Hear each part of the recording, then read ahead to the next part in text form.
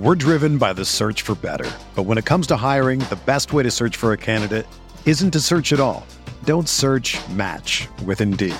Indeed is your matching and hiring platform with over 350 million global monthly visitors, according to Indeed data, and a matching engine that helps you find quality candidates fast. Ditch the busy work. Use Indeed for scheduling, screening, and messaging so you can connect with candidates faster. Leveraging over 140 million qualifications and preferences every day, Indeed's matching engine is constantly learning from your preferences, so the more you use Indeed, the better it gets. Join more than 3.5 million businesses worldwide that use Indeed to hire great talent fast. And listeners of this show will get a $75 sponsored job credit to get your jobs more visibility at Indeed.com/Blue Wire. Just go to Indeed.com/Blue Wire right now and support our show by saying that you heard about Indeed on this podcast. That's Indeed.com/Blue Wire. Terms and conditions apply. Need to hire? You need Indeed.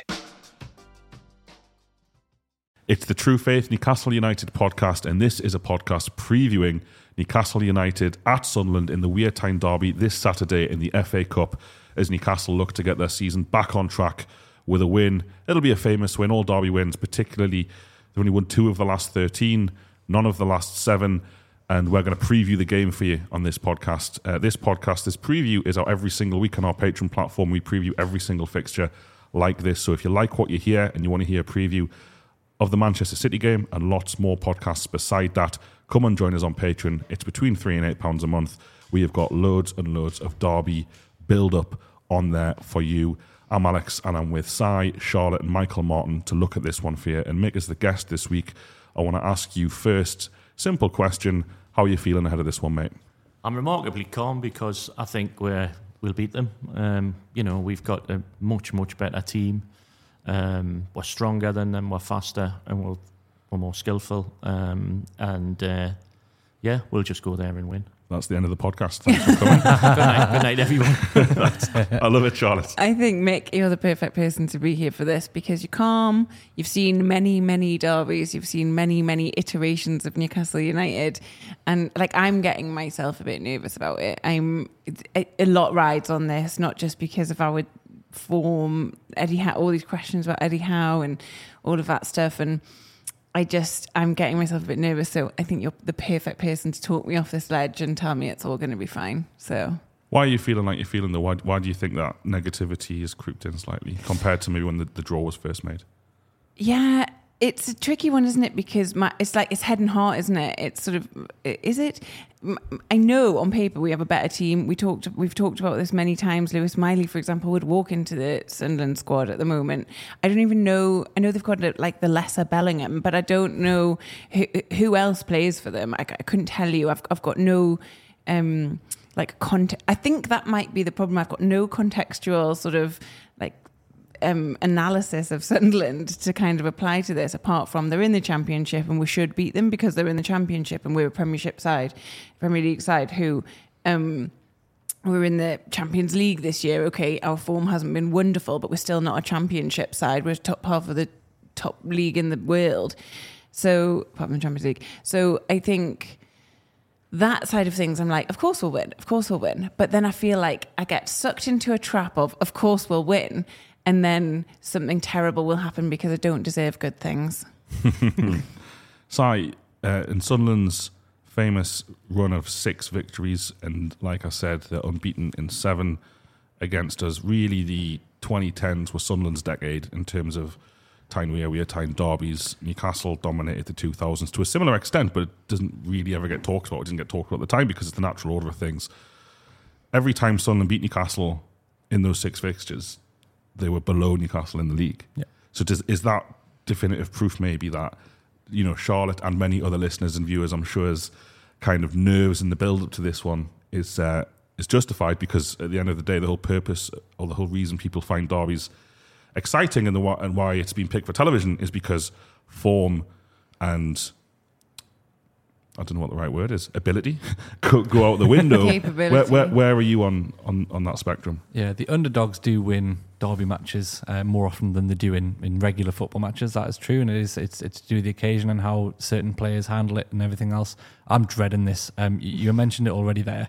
Our kind of adult supporting life started in the late 2000s and the 2010s. We got to experience all the Pardew derbies as our first kind of real derbies as adults. I was a little bit too young to appreciate it in the 90s. Yes, I was a season ticket holder as a teenager in the early 2000s and saw some great wins over Sunderland. But for most of my memories of Sunderland games are dread, not good, bar the 5-1 at home on Halloween all those years ago. It's been a rough old time, and I'm dreading this as much as I have in a long time. And some of those other Derby Sunderland were below us, but we were bad.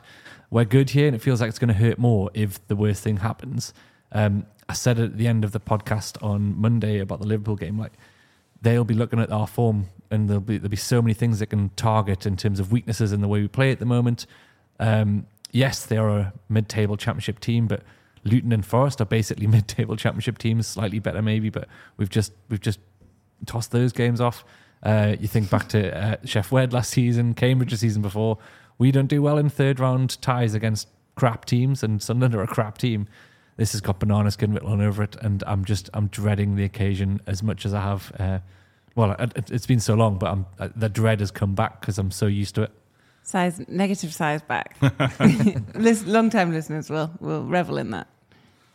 What I've tried to do is contextualise it in, if you take away the local rivalry aspect of this, if Newcastle had drawn Hull away, who I think are 7th in the Championship, it wouldn't be seen as a walkover. It wouldn't be seen as an easy game. You might see Paul Dummett, you might see Emil Kraft. I know Newcastle don't have options. You might see Loris Karius in that fixture. It's almost like the Derby and Newcastle's recent woes don't allow how that flexibility to make changes for this one. And that's the thing about the two fixtures you've mentioned. Cambridge was 100 years ago now in terms of how it feels like and what we've been through since. But Jacob Murphy played up front by himself that day. Cambridge was so bad they went out and signed Chris Wood, who the following season at Sheffield Wednesday cost us the game by being rotated into that one and missing chances, easy chances, which he looked like a different player the other week at St James's Park, which is a shame. But I do just feel like those two fixtures, you're right to bring them up, but I do just feel like we're dealing with a different beast here. Simon Bird today did an article in the Mirror where he said Bruno Guimaraes' wage is more than the entire Sunderland, either first team or squad, but I can't imagine there's loads below the first team in terms of wage demands at Sunderland at the level they're at. And, Sunderland's squad cost less than 1/3 or 1/4 of Alexander Isak. With those figures in context, banana skin is one word for it, Si, but you just have to. My thought is this game is a big game for Newcastle United, but it's kind of a big game for Newcastle United because we need to win the FA Cup. That's the biggest part of it. Now, that's not the reality. Of course, it's not. It's not why you're watching this. It's not why you're listening to this. But if Newcastle's management team and players can get anything close to the best out of their lads, there isn't actually anything someone can do for this one. And I take you back, Si, to those derbies, and I was at every single one of those 6 fixtures home and away, sadly for me. But there wasn't many of those games where you looked at Sunderland's squad and thought, we'll have them. Oh, I wish he played for us. Maybe Jermaine Defoe, maybe, but even then, I suppose the point I'm getting at is I think Newcastle fans are more nervous about this one because we've been in this position before. Okay, there hasn't been the gulf in quality between the two sides, but we have always gone into this fixture in modern history, apart from maybe Halloween 2010 when Sunderland went in, they were going to qualify for the Champions League. Steve Bruce was the next big thing, and we'll pump them 5-1. We have more experience than most of being the better side and getting turned over, and I suppose that's the fascinating thing about this to the outsider, is that Newcastle just shouldn't lose this fixture, but they might. Yeah. Does that make us the underdog? Because then it's okay. If we're the underdog, then it's okay. No, we're not on paper. You're never going to get away with that, are you? You've all said it already. We were playing Champions League football less than a month ago. That can't be forgotten. Realistically, this is a game we should be battering them. We should absolutely be battering them. And I think there's a double positive to be got from that. Is that if we sort ourselves out for this game, which will be a tough game against the Sunderland team, we'll be very up for it. And they're doing all right. They've had a little bit of a new manager bounce. If we sort ourselves out and win this game, it sets us up nicely. It's not like, you can beat a League 2 side in the FA Cup when everything's going terribly in the league. It doesn't really change what's happening in the league. Whereas if we beat Sunderland on Saturday, I then go to the Man City game the following week thinking, actually, we're back on track here. I think if we can get a good... It's going to take a good, proper Eddie Howe Newcastle United performance to win this game. And if we get it, I'm then thinking and looking up again. We'll leave it there for part one of the show. Some adverts coming up. If you want to listen to this podcast without the adverts, join us on Patreon. It's £3 a month. Link in the description of the podcast. Back after these. We're driven by the search for better. But when it comes to hiring, the best way to search for a candidate isn't to search at all. Don't search, match with Indeed. Indeed is your matching and hiring platform with over 350 million global monthly visitors, according to Indeed data, and a matching engine that helps you find quality candidates fast. Ditch the busy work. Use Indeed for scheduling, screening, and messaging so you can connect with candidates faster. Leveraging over 140 million qualifications and preferences every day, Indeed's matching engine is constantly learning from your preferences, so the more you use Indeed, the better it gets. Join more than 3.5 million businesses worldwide that use Indeed to hire great talent fast. And listeners of this show will get a $75 sponsored job credit to get your jobs more visibility at Indeed.com/Blue Wire. Just go to Indeed.com/Blue Wire right now and support our show by saying that you heard about Indeed on this podcast. That's Indeed.com/Blue Wire. Terms and conditions apply. Need to hire? You need Indeed. Another day is here, and you're ready for it. What to wear? Check. Breakfast, lunch, and dinner? Check. Planning for what's next and how to save for it? That's where Bank of America can help. For your financial to-dos, Bank of America has experts ready to help get you closer to your goals. Get started at one of our local financial centers or 24/7 in our mobile banking app. Find a location near you at bankofamerica.com/talktous. What would you like the power to do?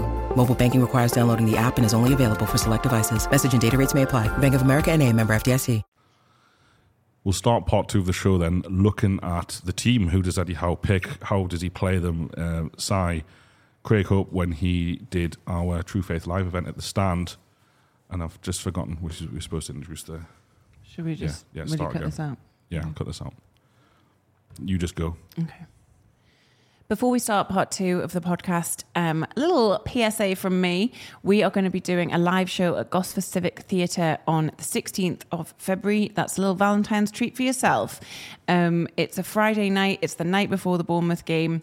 And it's going to be slightly different format to how we normally do our shows. We're not going to have a panel of journalists this time. It's going to be a lot more interactive. It's going to be a rotating sort of panel of your True Faith favourites. So please do consider coming down and joining us. It should be a really, really fun night. Obviously, the bar will be open and we can look forward to the Bournemouth game. Tickets will be at the link in the description to this podcast.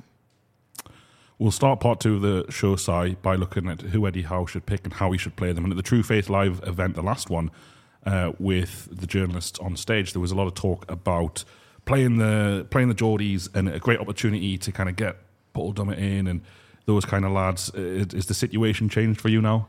I was never in agreement that Paul Dummett should be starting this game. I've got nothing against Paul Dummett. He's absolutely fine in those League Cup games earlier in the season, but I wouldn't just be throwing him in for the derby. That just seems like a really silly thing to do. I'm sure he understands the fixture, but Paul Dummett getting his arse kicked by Sunderland players who've been playing week in, week out, it just doesn't seem like a good idea. It kind of worked against Man City, who rotated their team a bit in a much, much lower intensity game in the League Cup. I've probably represented it as they all wanted Dummett in the team, but it's the idea, isn't it, of play the Geordies. Yeah, I was going to go through this. So yeah, I personally wouldn't play Miley either. I think a 17-year-old kid, again, throwing him into a derby when he's played probably a little bit too much football in the last couple of months, I would 100% go back to Joe Linton, Bruno.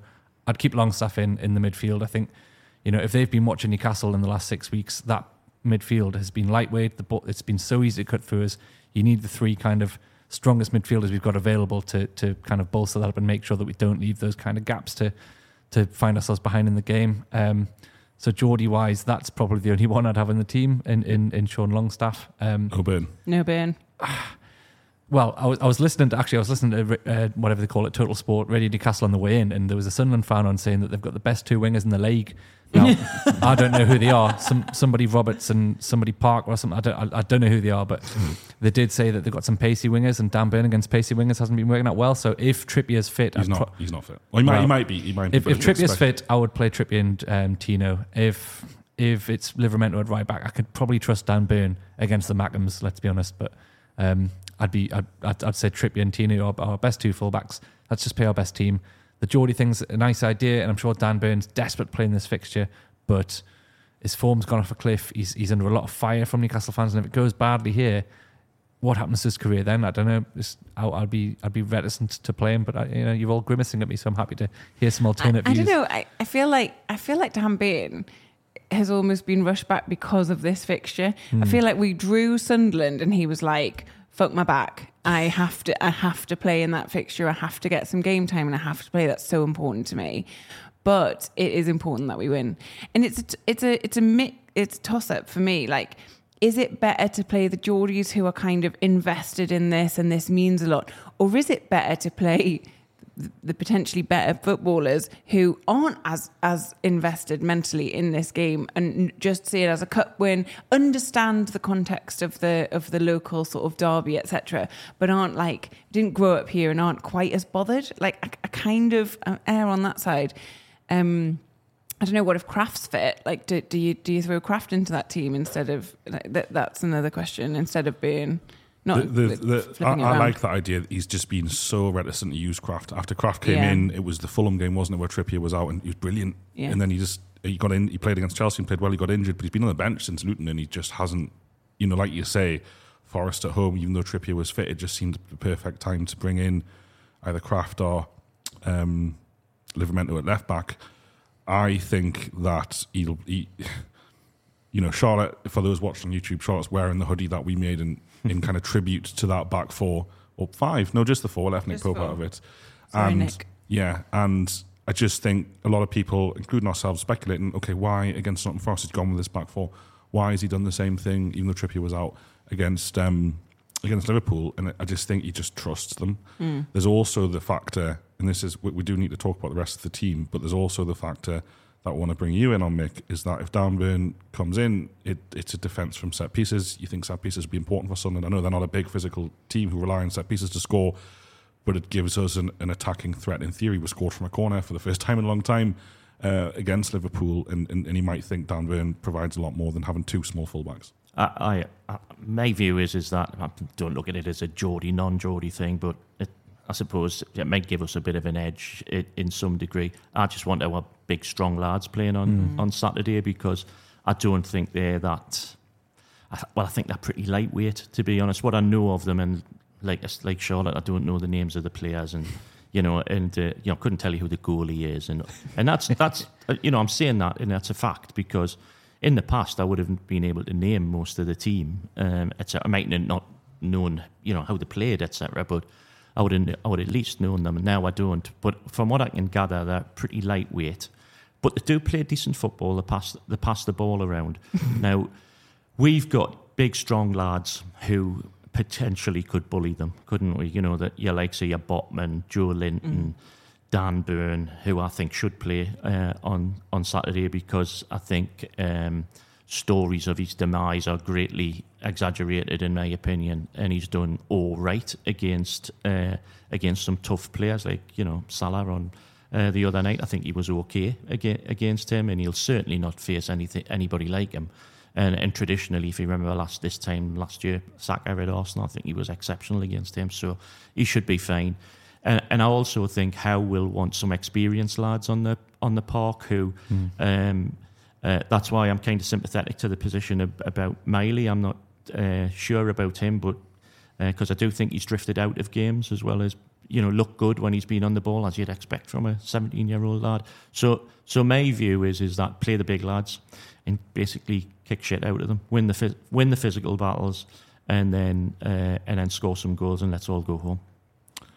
Sunderland, the point you just made, Si, about Sunderland having two of the best wings in the league, it's a perfect example, isn't it, of what Sunderland are up against this fixture, because that's fine. I'm sure, I don't doubt it, and good luck to those lads if they are the two best wingers in the league. I can't imagine they'll be at Sunderland long, but ultimately we play against lads every single week who couldn't be considered in the same class as the two best wingers in the Championship. If they were any good, even though they might be young-ish, they would be playing for a Premier League club, and that's, I suppose, that's how Newcastle. They need to respect the fixture. Howe needs to understand it.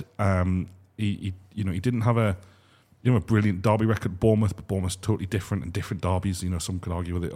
They're not in the same league as this derby in the same size. But I think your point, Mick, is interesting, and it's almost a reversal, isn't it, from when we used to play them. And it was how often did someone like Lee Cantwell basically commit a red card challenge within the first 90 seconds of a game, exactly, get away with it because it was the first 90 seconds of the game, and then that set the tone about who was going to dominate who. We had the big French contingent, and I remember the one game, and to be fair to Alan Pardew, bit of honesty from him here, when he talks about big regrets, he talks about that 13-14 season where we'll go to the Stadium of Light and we've got, off the top of my head, Matthew Debuchy, Colaccini, David Santon, Sissoko, Ben Arthur, Loic Remy in the side, and we get beat 2-1. And he just said that wasn't acceptable from the calibre and quality of those players to basically get out-fought and out-muscled and out-ran by inferior players. For the reasons you say, Mick, I'm sure Sunderland's players are going to put everything into this. You know, for many of them, it will be the first time they've been anywhere near a sellout at the Stadium of Light. Maybe the playoff last year, I don't know. So it's going to be a huge occasion for that squad, that manager, new manager Michael Beale. You know, all I've got to go for Michael Beale is the opinion of Rangers fans, and it's not a good opinion. And it just feels like I'm more confident for the reasons you say, Mick, that Joelinton in particular, and there are some people calling for him to be captain, but it's neither here nor there to me. I think he's a captain, regardless whether he's wearing the armband or not. These are lads who played in the Maracanã, who've played at World Cups. They're not going to be overawed, maybe like some of the lads previously who've played for us. They're not going to be overawed by the Championship's two best wingers and whoever else plays for them. They're not going to walk in like they did at the San Siro and be like, wow, look at this place. It's just not going to happen. You're right. I think that's a really good point. Psychologically, these players are like, this place, really? I don't know. You have also just explained how some of the best players we had under Pardew didn't rise to the occasion. They were maybe overwhelmed by what happens at the Stadium of Light, because it's the only time you hear that stadium rocking is when we turn up. That said, very harsh on Beyonce and Ed Sheeran. Pink. Yeah, that's true. Although that game was won by a free kick, wasn't it? I was there with you on that one. Was that the Kieran Richardson 2-1? No. Was it not? You're way out. Am I? Okay. If you must know, it was the Fabio Barini screamer. Yeah. The thing is, they kind of bullied Newcastle at Newcastle as well. Where and I remember being absolutely outraged by Hatton Ben Arthur, who was a supremely talented footballer, when he put his head in the right place. Sissoko just disappearing. And the likes of Catamol, he even bullied Czech Tiote out of the game up here and down there, if memory serves. And Tiote got sent off one year, didn't he? Yeah, down there, yeah. So it's just, so I look at our lads and like Bruno Gomes, I can't imagine him being wanting on Saturday. He's a key player for us, him. They'll have never played against a player of his quality, and the way he moves around the ball and draws fouls, etc. They're gonna, I just don't think they'll be able to deal with him. Yeah, the one thing I hope you're absolutely right about, the fact that this isn't the kind of the hard Sunderland who are going to kick us up the arse and foul us loads, because if they do that to Joelinton and Bruno in particular, in the last few weeks you've seen signs of frustration in them, and they're the perfect candidates for a silly red card in a game where it would absolutely kill us. So I hope you're right. I hope they're not as physical and ridiculous as they were during those periods under however many managers they went through at the time as well. It's a big ask though for little Jack Clark to get in Joelinton's face. Do you know what I mean? It's like you are. I'm sure not saying Joelinton would do anything, but it's like if you want to go up against a big, hard, physical bloke like that, when you're a scrawny winger or midfielder or whoever plays for them, you are risking plenty if it goes wrong. That's true.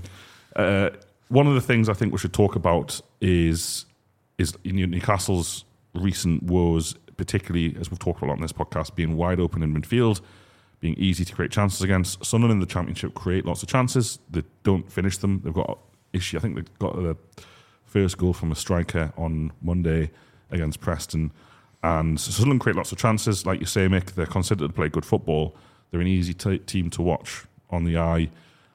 But I do feel that Newcastle's issues are because even the likes of Nottingham Forest gamble, and Liverpool did this and it's less of a gamble.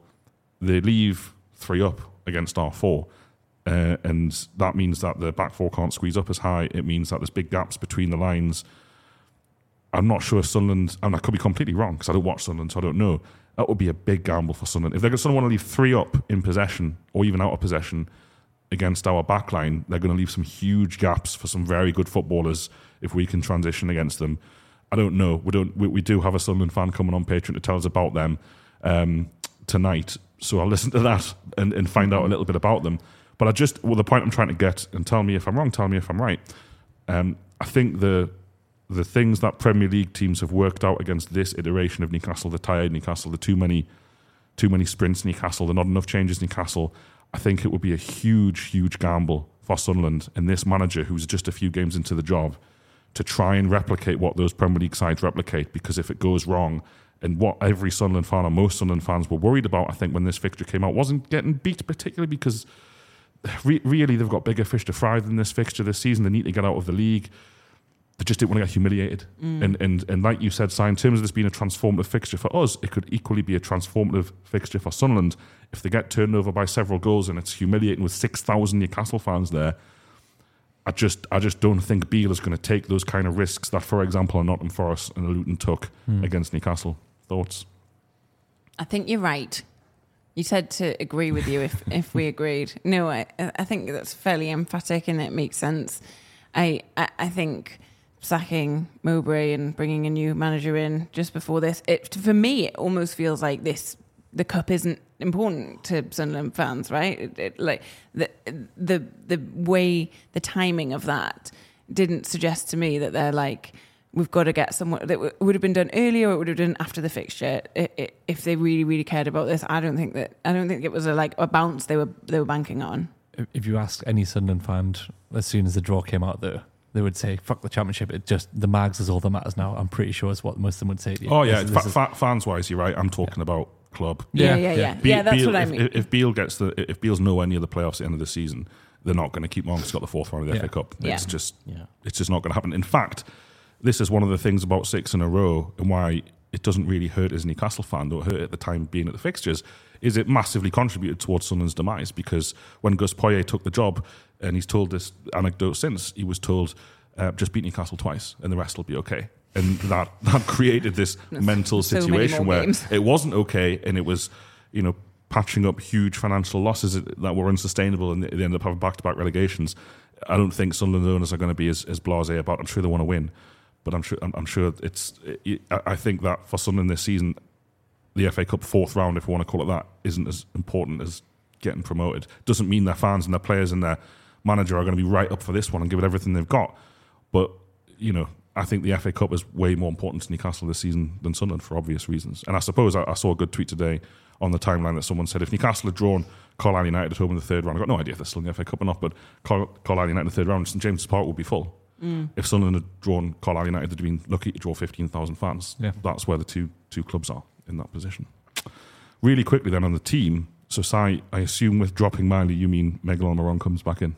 Yeah, he has to, based on that decision. But yeah, I think if you've got a team with Isak and Gordon up in the front three, Miggy be fine against Sunderland. He really should be. But Isak and Gordon combined to score a really, really good goal at Liverpool, 3 days ago. So I can see them doing some real damage to Sunderland if they're just playing like 50% of their game. So honestly, if they turn up, and I don't doubt that they will, Miggy can even contribute to. One thing he's good at is if we're playing well and if we're creating, he will be in the box. He'll be there to sweep up chances, as he did against Fulham. He can still pounce on those.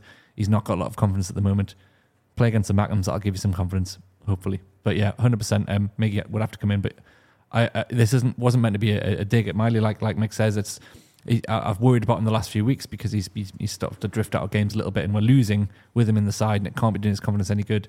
And ultimately, he's a great player on the ball, and we haven't had a lot of it in recent weeks. We've been the team under the cosh, and it's not suited him. So, like Mick says, get the big lads back in. Trust Gordon and Isak to be able to do the job in terms of creating and scoring the goals. Miggy's there as well. Agreement? Yeah, by and large. I mean, when Si was talking there, I was thinking about Miley, and I was thinking, well, we're going to have a lot of the ball on Saturday, so that's when he works best, isn't it? He's on the bench for sure, he's a good passer of the ball, so he might start. My key thing is getting Isak into the game, because I absolutely love that player, but sometimes I think he's out of the game too much because we can't get the ball to him for several different reasons. I think the key players are Isak and Gordon, and if we can get them firing, and if we can get Isak into the game, and we'll have a lot of possession, and then I think there's goals in us. I hear what Alex says about how they set up. I actually think they know they're not going to have a lot of the ball, and I think they might sit deep, and I think they might wait for us to come onto them, and then their plan might be to try and nick a goal. They remind me a bit of us under Steve Bruce, perhaps playing Arsenal. You know, seriously enough, and that's not being patronising. We're in the same division as Arsenal then. They're not. They're way below us. So I think it might be horses for courses. I can see Miley starting, and I can see him on the bench. I think Longstaff needs to have a game. He's due a good game. Yep. He hasn't been on it lately. But Joe Linton and Bruno are going to be absolutely critical, as will Dan Burn. Dan Burn, diving header in front of the North Stand with us in it. Who could ask for any more? What unites? What do these clubs have in common? Huddersfield, Middlesbrough, Ipswich, Coventry. They've all beat the Markhams at home. They've all won at the Stadium of Light this season. It is not the impossible job by any means. Middlesbrough went there, won by 4-0, albeit against 10 men. But, you know, this is not the impossible job. Sunderland, I think they've had a couple of good home results. They beat Leeds. They beat Southampton by 5-0 when Southampton were going through a bit of a tough patch, but it was a good result. They are capable. We're not playing one of the worst teams in the Championship here. We're playing a good side at that level. I come back to it and make you right about Alexander Isak. If we can get our good players the ball in Sunderland's final third, Sunderland will not be able to cope with that. What we don't want to do is get drawn into a niggly, foully, 100%. Slow game that allowed Sunderland to get there. Sunderland will want to get to 30, they'll want to get to 60, they'll want to get to 75, still in the game, and where Sunderland possibly will have an advantage over Newcastle is particularly if Miguel Almiron starts side, they'll have players that can change the bench change the game from their perspective from the bench. Whereas if Almiron starts for us, we'll have nothing. We'll have absolutely nothing due to Wilson's injury. We have no attacking players who can come on. And that, again, is slightly, as we're going to every game at the minute, that's the concern for me, that the longer the game remains 0-0, the better it is for any opponent that will play, because they can look what Liverpool did. As soon as Newcastle kind of feel like they're getting back in the game, they get an equaliser, 5 players from Liverpool who would all walk into Newcastle's team and change the game. Now, that's not the same for this fixture, but it is like a game management aspect that we need to see from our players. Do what Liverpool did to us. Start so fast that they can't get out of their own half. Make the fans quiet. Like, Newcastle haven't played many derbies. They've gone to some big grounds and put in good performances, but they're yet to kind of pick up a win under Howe at a ground that you almost expect them to get beat at. He hasn't managed to do that. We came close at Chelsea. We came close at PSG. We came close at Old Trafford last season. We came close at Liverpool last season, but we haven't actually done it. And I just feel game management in those fixtures was a part of that. And again, it's another big question for Newcastle and how to answer this weekend is, can they manage the occasion and manage the game? Because if you let Sunderland dictate the game, the ball just won't. And it's not even a dig at Sunderland. I'm not trying to say Sunderland should do what they need to do to win the game. And if they're dirty and if they slow the game down and if they make it a drawn-out game that goes on as long as possible and they'll fair play to them, Newcastle need to avoid that and do what we're good at, and that's play at a high tempo. We'll leave it there for part 2 of the show. Back with you after this in part 3. When you need mealtime inspiration, it's worth shopping Kroger, where you'll find over 30,000 mouth-watering choices that excite your inner foodie. And no matter what tasty choice you make, you'll enjoy our everyday low prices, plus extra ways to save, like digital coupons worth over $600 each week. You can also save up to $1 off per gallon at the pump with fuel points. More savings and more inspiring flavors make shopping Kroger worth it every time. Kroger, fresh for everyone. Fuel restrictions apply. This episode is supported by FX's Clipped, the scandalous story of the 2014 Clippers owner's racist remarks captured on tape and heard around the world. The series charts the tape's impact on a dysfunctional basketball organization striving to win against their reputation as the most cursed team in the league. Starring Lawrence Fishburne, Jackie Weaver, Cleopatra Coleman, and Ed O'Neill. FX's Clipped, streaming June 4th, only on Hulu.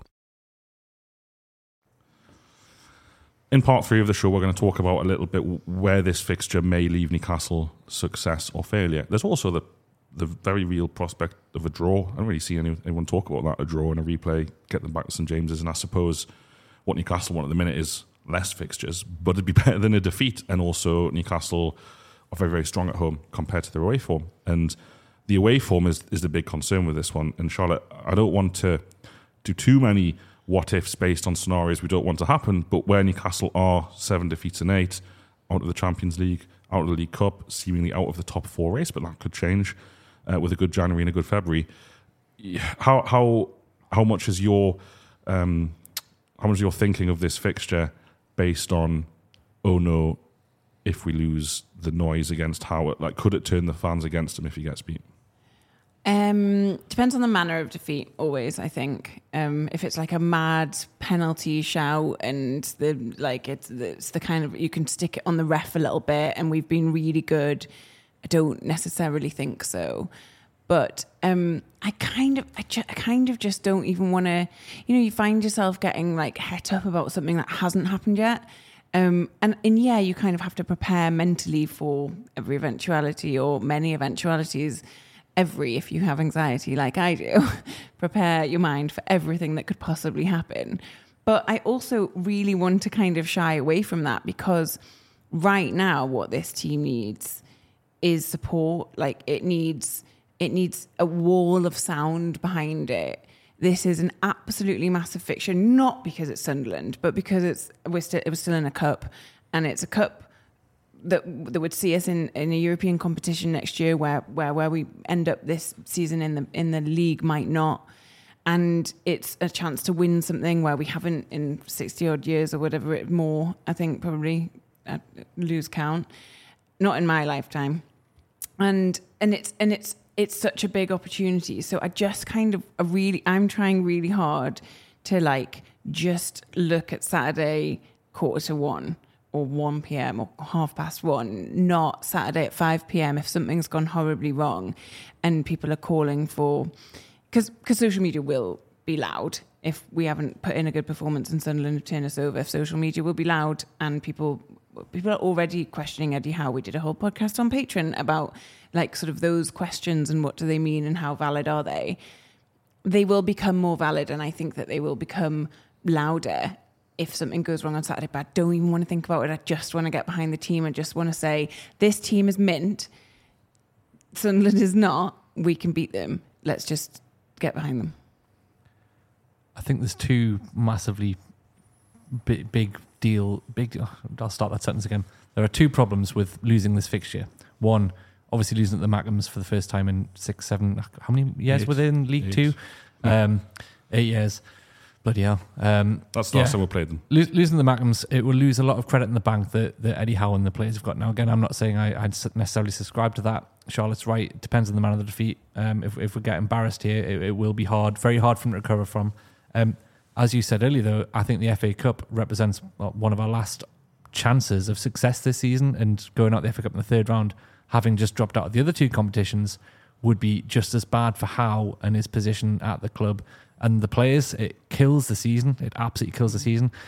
We've got some tough games ahead. It will be like 20 points off the top 4 by the end of January, likely, based on the Man City and the unbelievable Villa team would have to go and try and get something from. So the FA Cup's really important. I think if we can win this game, like we did in the League Cup, we can beat anyone, at any ground, in theory, to go on a cup run. And I've always subscribed to the fact that a cup run can inject some energy into your season rather than it being a distraction, like Ashley had us believe for so many years that it's not worth playing the cups because it'll detriment your league form. I very much doubt that. I think if we start winning cup games, you'd see a bounce in the league as well. So I think this game's as important just for getting through the FA Cup as it is for beating the Mackems. But again, I'm not saying that Howe should be under pressure, but the questions that have already started to be asked, as Charlotte says, will get very, very loud, not just from supporters, and there are some supporters. And I said this about Mackems, but there's plenty of Newcastle supporters to which this game now has become the most important part of our season. If we lose it, some of those will, find it hard to recover from that.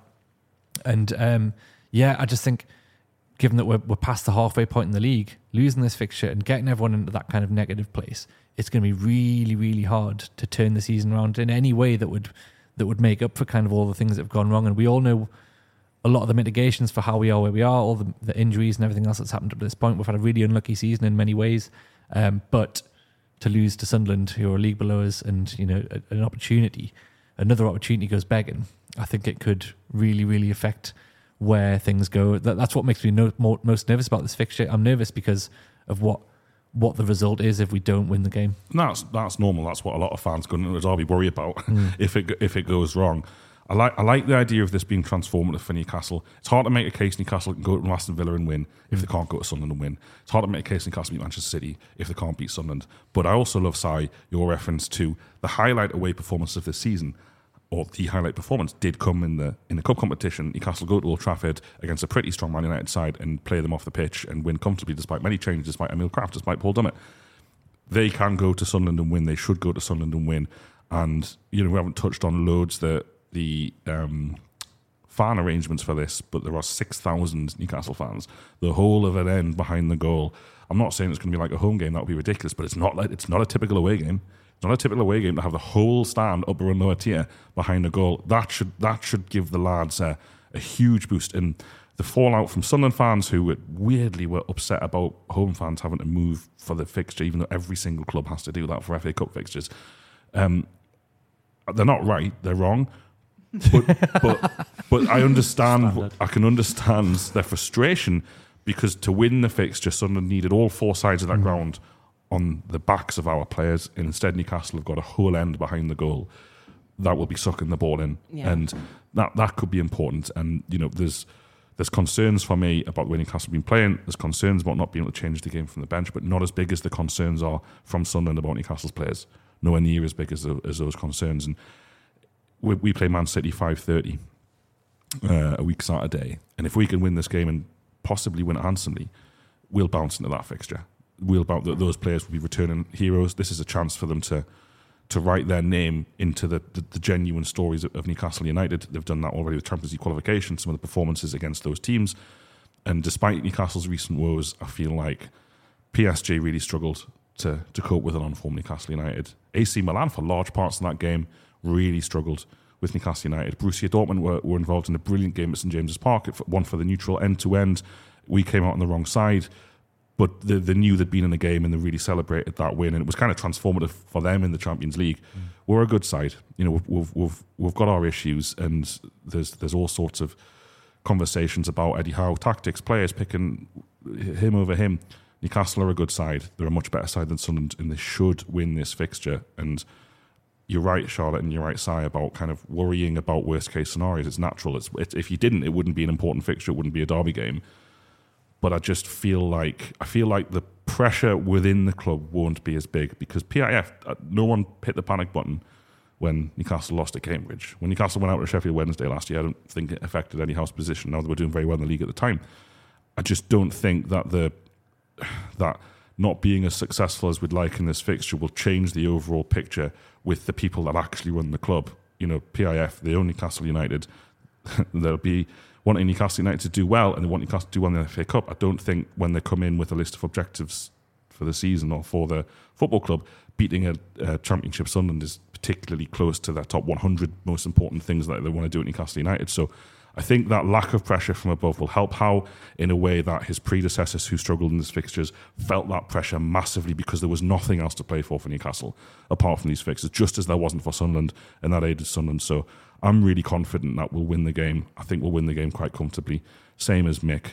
Mick, I should come to you then. No, I'm still confident. I mean, your question was what would the implications be for Howe if everything went pear-shaped.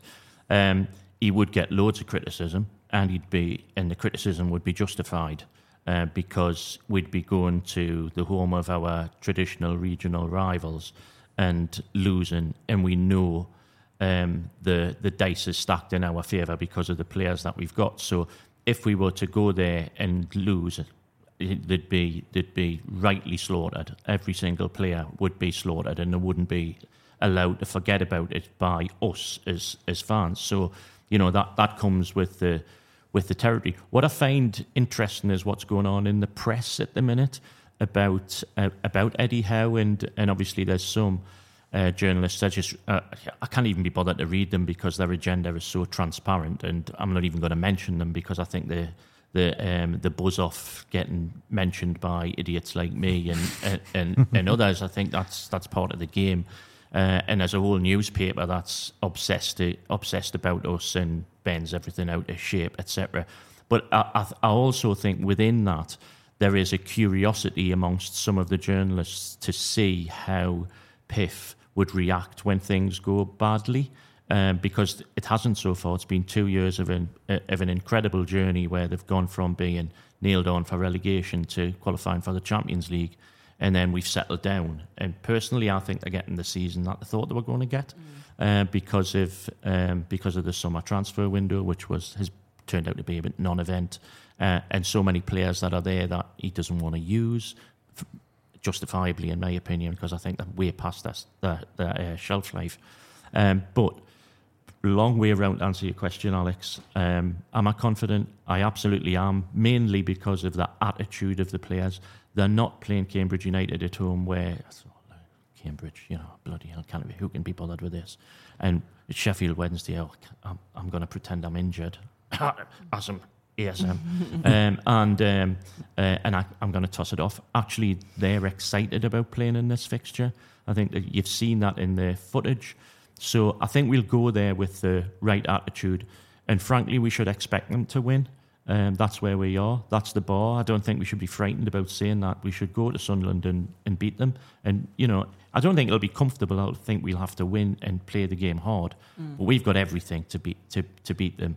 And as I agree 100% with Alex, I think we will suck the energy out of the ground, our support there, and and I think the away support, 6,000 of us in the away end, is going to be great, because I was at Old Trafford for that 3-0 game, and the away end was exceptional, absolutely fantastic, and it'll be even better on Saturday. So yeah, we're coming, Sunderland, we're coming. Brilliant. Thanks so much for listening and watching. Join us on Patreon if you like what we do. We'd love to have you along as we build up to this one. We've got loads of... Everyone is talking about magnesium. It's all you hear about. But why? What do we know about magnesium? Well, magnesium is the #1 mineral that 75% of Americans are deficient in. If you are a woman over 35, magnesium will help you rediscover balance, energy, and vitality. Magnesium supports more than 300 enzymatic reactions in your body, including those involved in hormonal balance. From functional medicine doctors to mental well-being and female hormone experts, we all know that magnesium is the one mineral to improve all aspects of well-being and health. But which one? Magnesium Breakthrough from Bioptimizers, the trusted choice recommended by leading experts with 7 best-absorbed forms of magnesium to ensure your body receives the support it needs for overall well-being. Go to bioptimizers.com/balance today and use code BALANCE10 for 10% off. Support your journey to wellness at bioptimizers.com/balance. Magnesium Breakthrough from Bioptimizers, your foundation to optimal health and vitality.